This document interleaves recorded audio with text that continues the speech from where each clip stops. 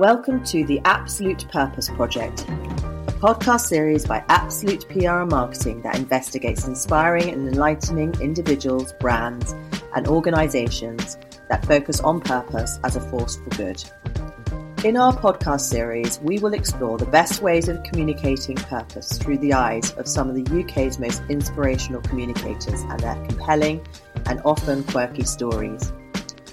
The Absolute Purpose Project is an extension of the work the agency has been doing for the last 20 years in guiding brands to deliver environmental and social impact through action, innovation, and communication.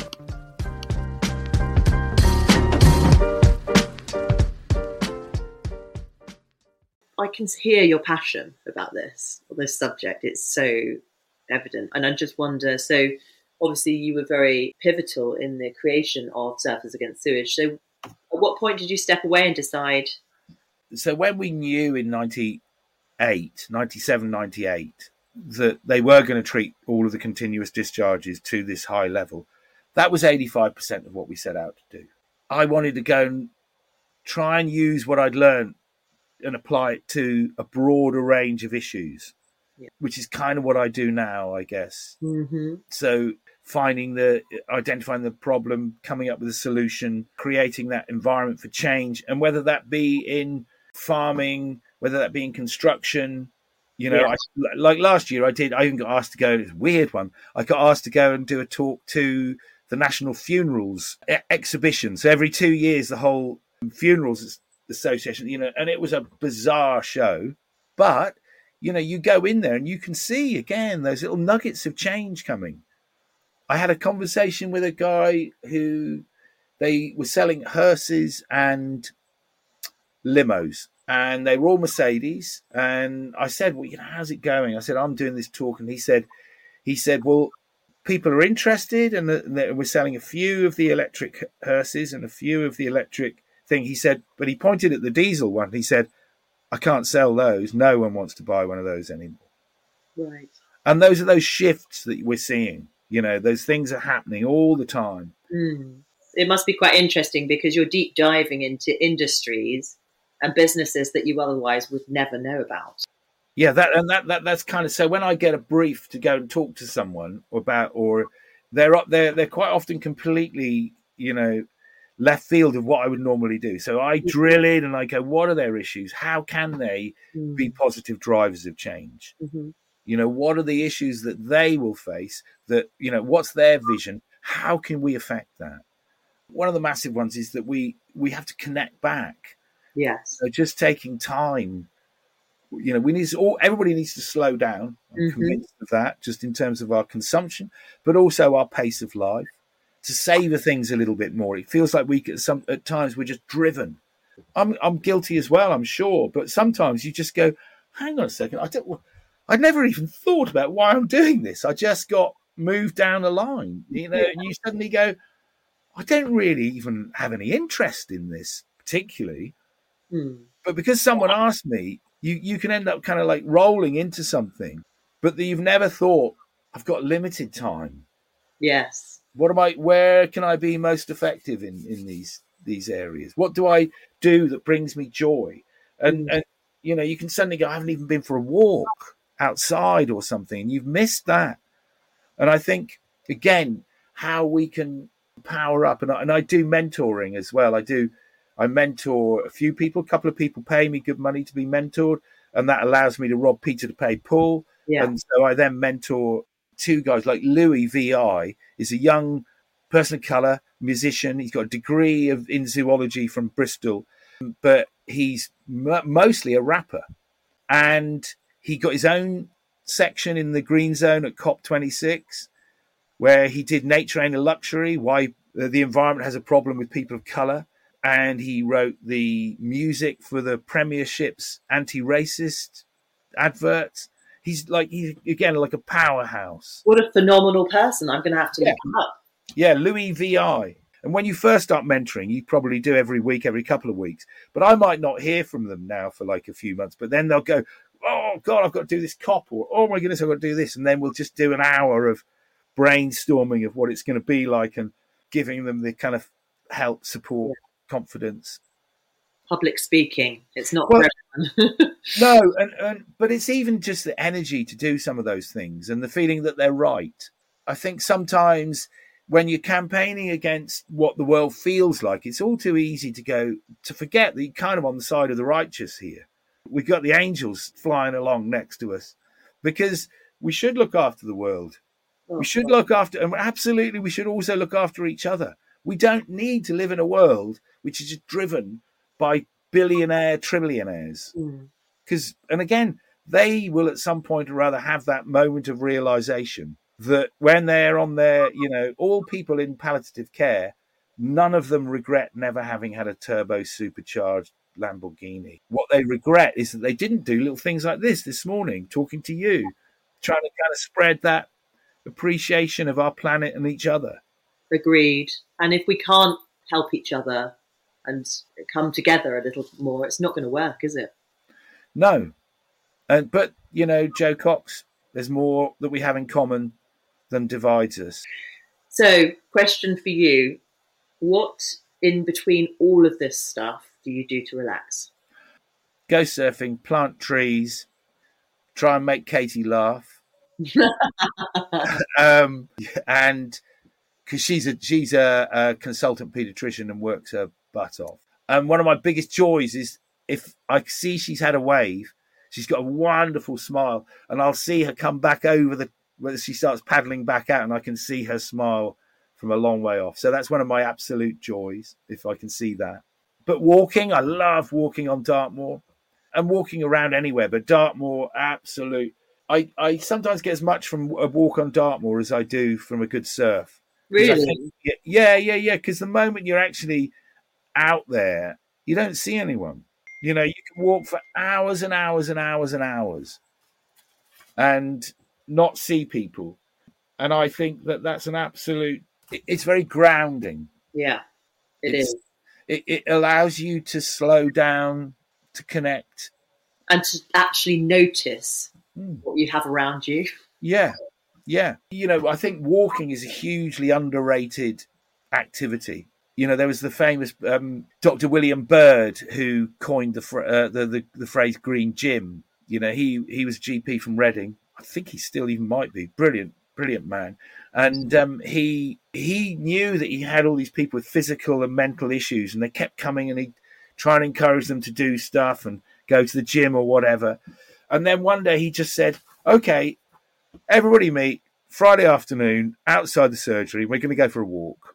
And they all went for a walk. That should happen so much more often. I think, what about business meetings? Why can't that be done over a walk sometimes? Yeah. And the meeting will be better. Yes. Absolutely, the meeting will be better. Yeah. So you've been involved in environmental activism and sustainability for pretty much 30 years. Yeah. Do you feel that the behavioural change is happening at the speed that it should and needs to? I guess I got to caveat that slightly. It's easy to think it is because maybe we live in a bubble where we see some of it happening.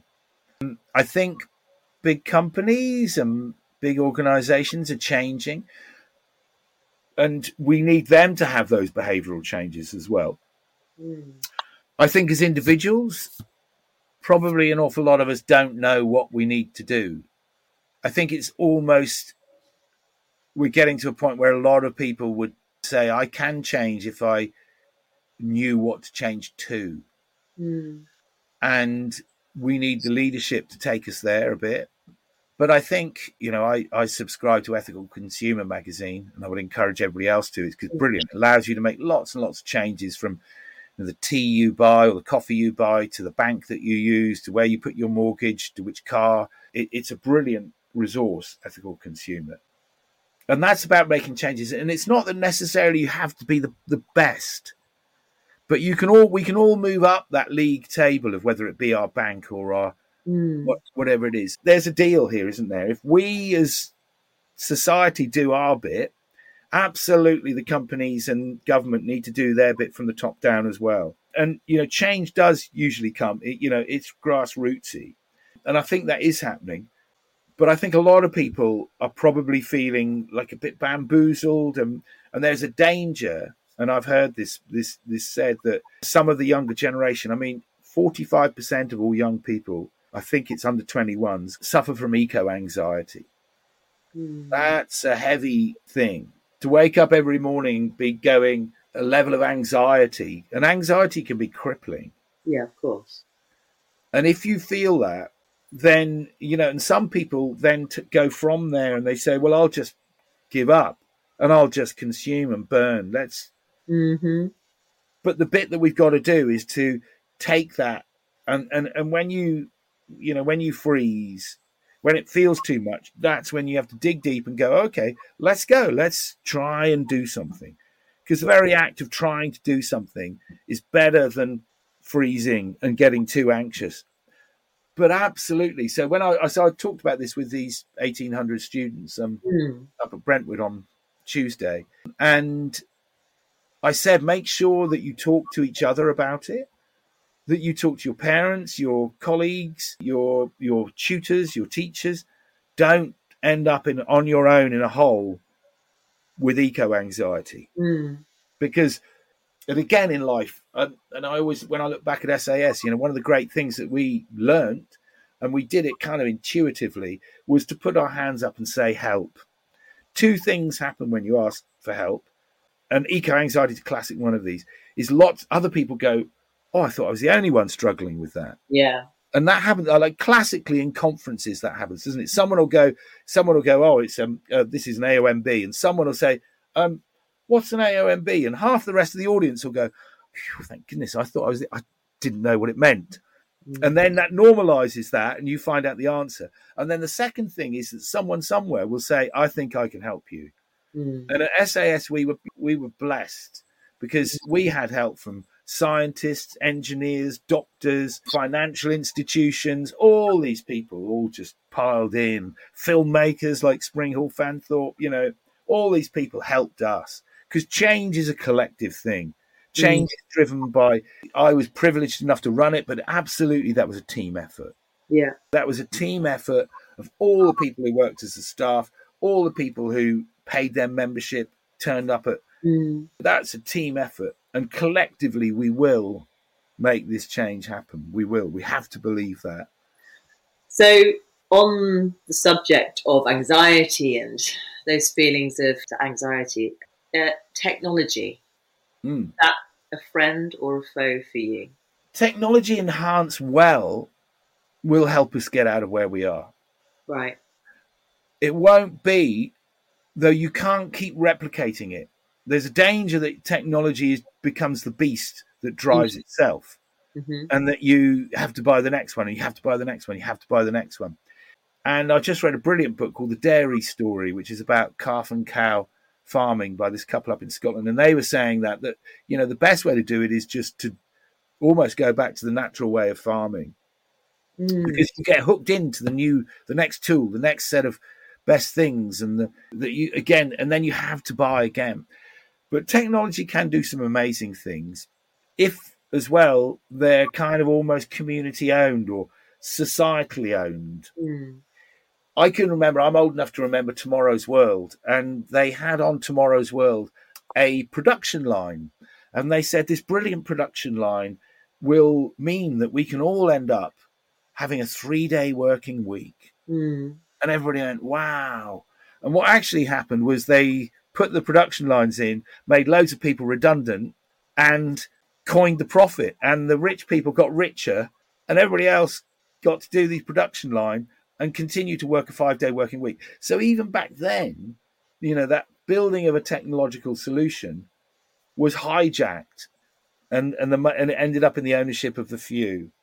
And there's in Mark Carney's book Values, which is a brilliant book, a hard read if you're not an economist, the first part, but I got my head into it. And, former governor of the Bank of England, values, building a better society, a better world for us all. And in that, he talks about two tragedies. One, the tragedy of the commons, that we don't understand that we're all collectively in this and that we have to kind of share.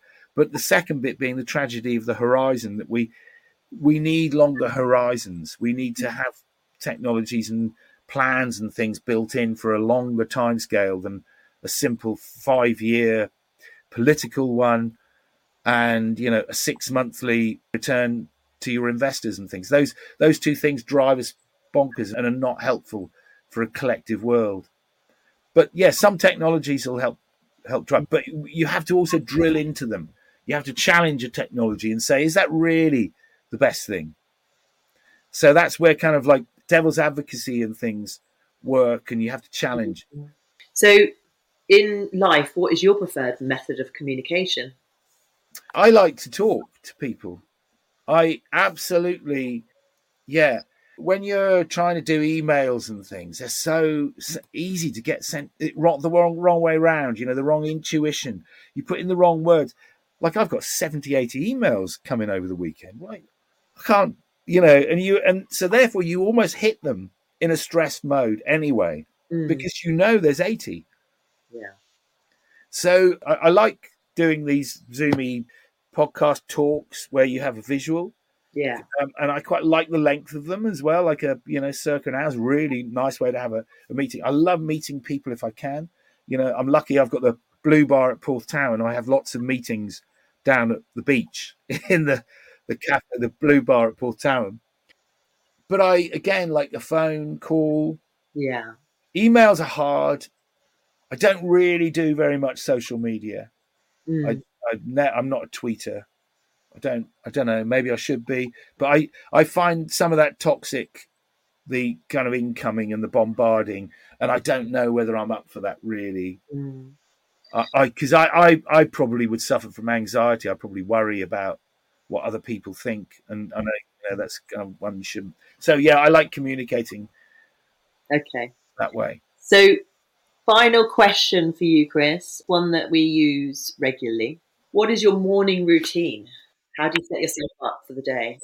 So my morning routine, we get up about 6. So then my job, get Katie off to work. So that happens anywhere between about an hour. And then I usually either go for a walk out to the garden, or there's a little valley here. So I walk up the valley, or I clamber up the hill and out. I might go for a surf if there's surf. And then I'll probably have a coffee and then start working. That's my kind of morning routine. I try and stick to it. I also have to do exercises as well and stretches, because I got a new hip a year ago. Still managing to surf on your new hip? Yeah. I'm back in. I'm loving my new. I couldn't get a recycled second-hand one. That was my only downside. Oh, well, thank you so much, Chris. That was such a great chat. Oh, good. No, lovely. Thank you, Jenny. I want to ask you, just to, for the listener, where can the listener find out more about you? www.agos.co. Brilliant. That's how you find me. Thank you, Chris. Pleasure. Lovely. Thank you. That was really enjoyable. That was great.